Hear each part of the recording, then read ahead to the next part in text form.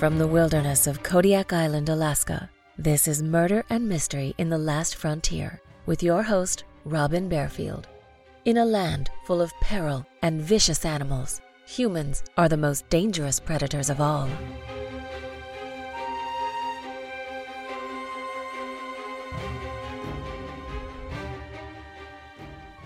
Alaska is a dangerous place. Many things can kill you here. Vicious predators, extreme temperatures, treacherous terrain, raging rivers, violent storms, and the churning ocean describe a few of the challenges facing humans in the 49th state. Wilderness dangers did not worry Shirley Kuntz, though. She'd spent most of her adult life in the Alaska wilderness, and along with her husband, she'd raised her 6 kids on a 160-acre homestead. Shirley knew how to survive in the Alaska wilderness. But when circumstances forced her to move to Fairbanks, Shirley lost her footing. She didn't fear wild animals, but she was wary of humans. And unfortunately, her instincts proved correct. Not long after moving into her double-wide trailer on the edge of Fairbanks, a monster entered her home and stabbed her 26 times.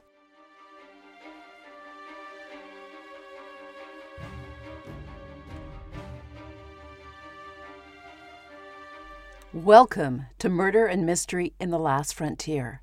I'm your host, Robin Barefield, and I'm broadcasting to you from the heart of the Kodiak National Wildlife Refuge on Kodiak Island in Alaska.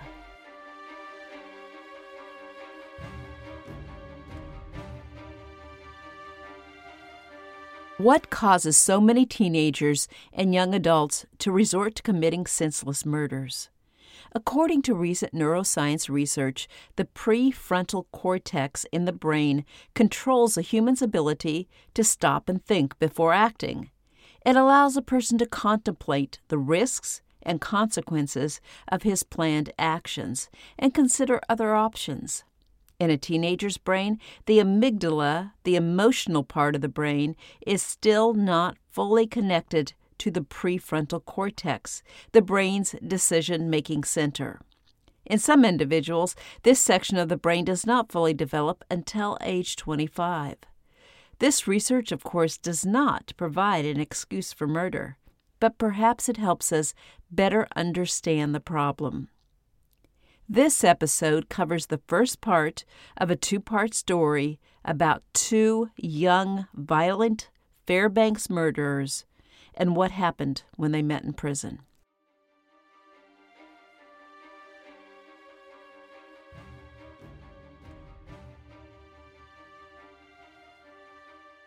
Shirley Kuntz, her husband, and 6 children lived comfortably in the home they built on their homestead outside of Fairbanks. But when a fire burned down their home, the family moved to Fairbanks, and Shirley and her husband separated. He moved to Anchorage with their youngest child, and Shirley struggled to adjust to life in a city. She moved in with her daughter and son-in-law, Sean and Dave Derrimer, who lived at 6 3/4 mile Chena Hot Springs Road on the outskirts of Fairbanks. Shirley had not lived alone since before she married, so she decided to move into a nice double-wide trailer that sat only 100 yards away from her daughter's home. A trail ran between her daughter's house and her trailer, but Shirley was nervous about living independently. She purchased a gun and had several security features installed in her trailer. Shirley had only recently moved into her trailer when she returned home alone shortly before midnight following a church social on Saturday, June 11, 1988. On Sunday, June 12th, Shirley's daughter and son-in-law, Dave and Sean, drove to the trailer to give Shirley a ride to church. When Shirley wasn't there waiting for them, Dave sensed something was wrong. He told Sean to stay in the car while he looked for her mother. Shirley was not inside the trailer, but Dave found her behind the home, sprawled on the ground where someone had sexually assaulted her and stabbed her to death. The Derrimers called the Alaska State Troopers, and Trooper James McCann headed up the investigation into the murder of Shirley Coons. At first, the killing stumped the troopers. By all accounts, Shirley Coons had no enemies. She was a sweet, devout woman who was well-liked in the community. She was also not wealthy, so why would someone choose to rob her? Friends remembered Shirley as a kind, loving person who enjoyed painting. She was a devout member of the Jehovah's Witnesses, and she was active in her church. One friend described Shirley as friendly and loving. The troopers reached out to residents and neighbors on Chena Hot Springs Road. They asked if they saw any unknown vehicles or suspicious individuals in the vicinity before the time of the murder. But they received few tips. Trooper McCann said, "There's only one person who knows what happened, and that's the one we're after." On June 24, 1988, McCann said the troopers still did not have a suspect in the slaying of Shirley Coons, and he appealed to the public for information about the killer. Less than 1 week later, on June 30th, the grand jury indicted Christopher M. Marcy, 23, and charged him with first-degree murder, first-degree sexual assault, and first-degree burglary. Marcy was already a convicted felon who police had previously arrested 6 times on charges ranging from driving while intoxicated to assault. Marcy had recently spent 3 years in jail, and he was last released on May 9th, a month before someone murdered Shirley Coons. After his indictment in the Coons case, the judge ordered Marcy held on $150,000 bail.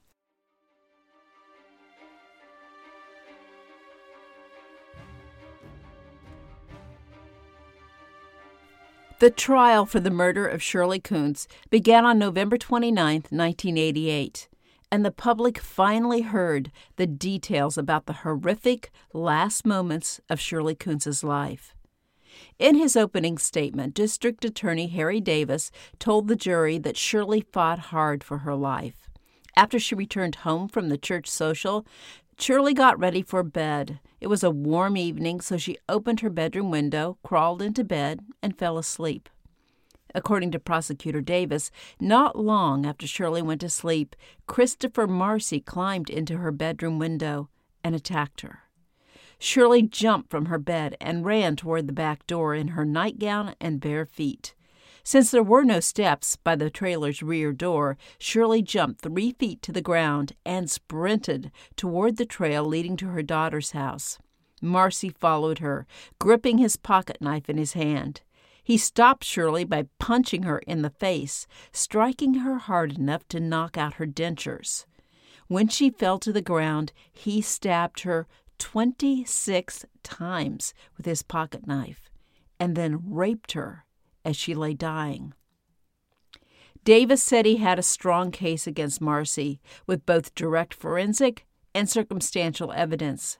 Shoe prints left at the scene, both inside and outside of Shirley's trailer, indicated the killer was wearing size 9 Reebok tennis shoes at the time of the murder.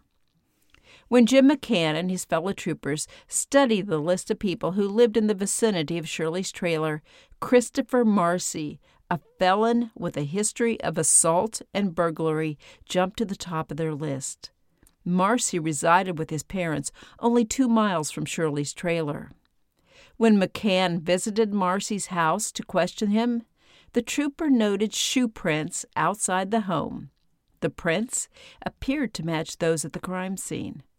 When asked, Marcy provided a weak alibi for his whereabouts at the time of the murder. 6 days after the murder of Shirley Coons, troopers arrested Marcy for driving under the influence of alcohol. He was wearing size 9 Reebok tennis shoes at the time of his arrest, so the investigators measured and photographed the shoes. Soon after his release from jail, Marcy disposed of the tennis shoes.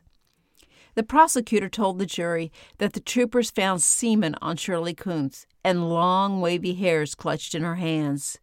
He said he would put expert witnesses on the stand who would testify that the semen and the hair belonged to Marcy. Christopher Marcy had shoulder-length wavy dark hair. According to the prosecutor, Marcy's friend, Frank Heffel, would present some of the most incriminating evidence against Marcy.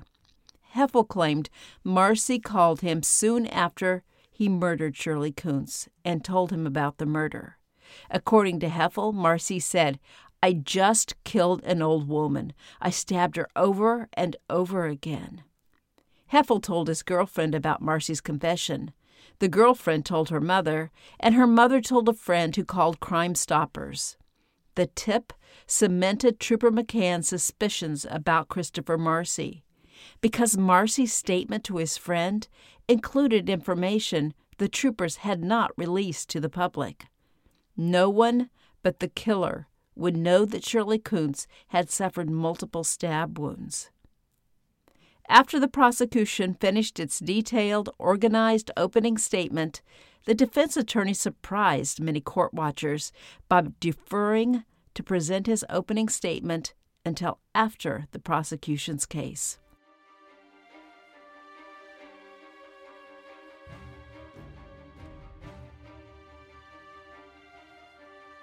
Let me take a short break.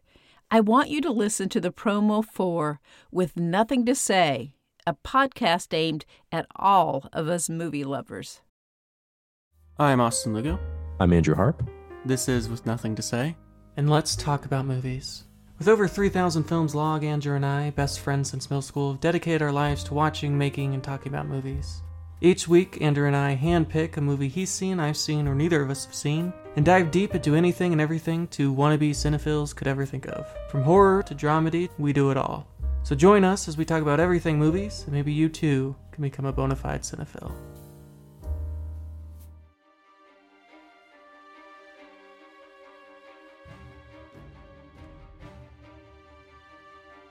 The prosecutor called Trooper McCann to the stand, and McCann reconstructed the crime scene for the jury and explained the significance of the size 9 shoe prints found inside and outside the trailer.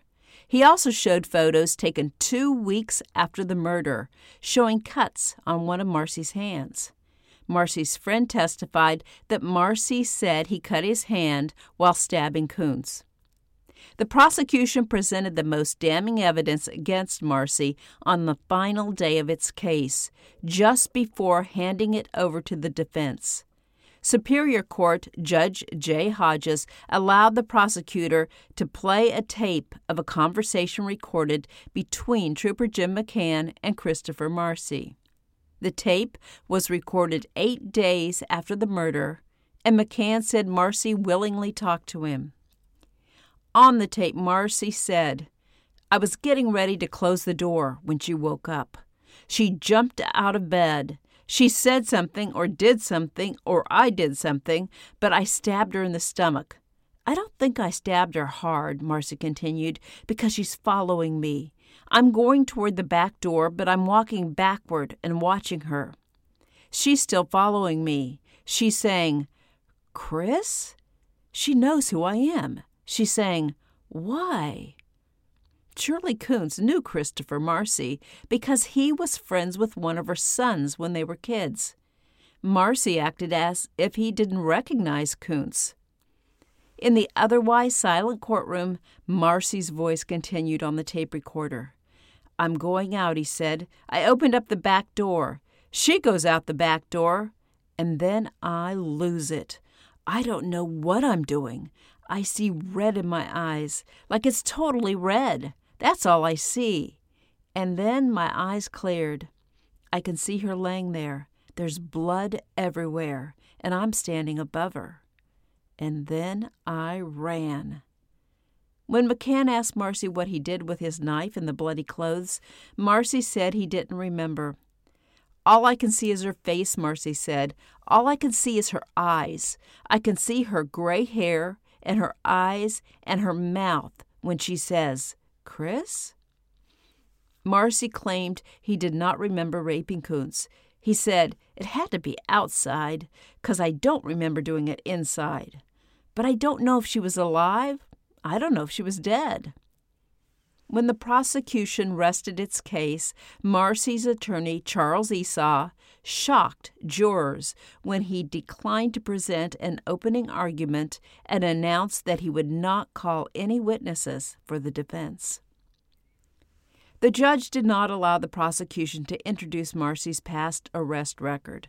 In his closing argument, though, District Attorney Harry Davis told jurors that he believed he proved his case.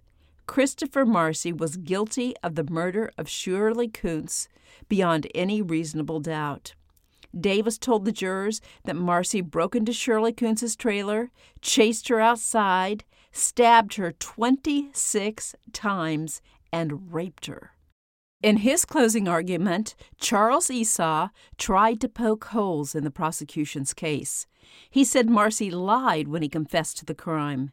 Esau said Marcy knew who had killed Shirley Kuntz, but he was afraid of being labeled a snitch if he pointed the finger at the real murderer. The jury did not buy Esau's argument. It took only 2.5 hours for the jury to find Christopher Marcy guilty of first-degree murder, first-degree sexual assault, and first-degree burglary. At a later hearing, the judge sentenced Christopher Marcy to 139 years in prison. Before reading the sentence, the judge said, "There's an absolute necessity to isolate Mr. Marcy from society." Citing Marcy's past criminal record, Judge Hodges said Marcy showed a lack of any possibility of rehabilitation. Marcy was incarcerated at the maximum security Spring Creek Correctional Center in Seward, Alaska.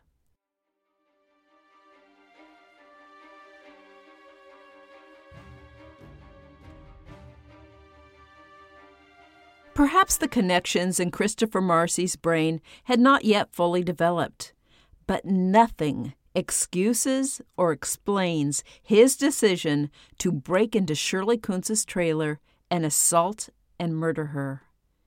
Shirley had finally decided to confront her fear of living alone. She made the bold choice to move into her own home, and soon her worst nightmare came true.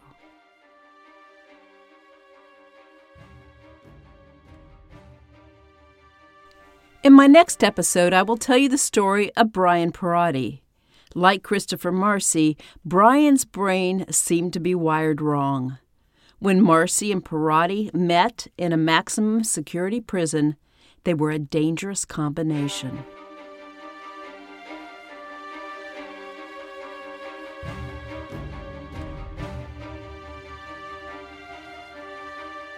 Thank you for listening, and I hope you enjoyed this episode.